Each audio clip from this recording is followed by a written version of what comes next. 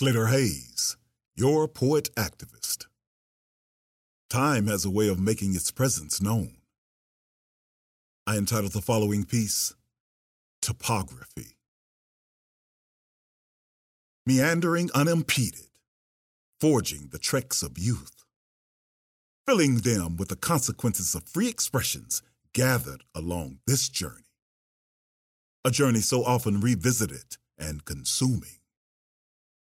Now discovering that once shallow treks have evolved into well-established paths, now swollen, escaping their borders and coalescing in places never thought or imagined, creating the magnificent wrinkles of wisdom. Our spirit lives. Join me again next time as I bring you more of the spoken word with Slater Hayes. Peace.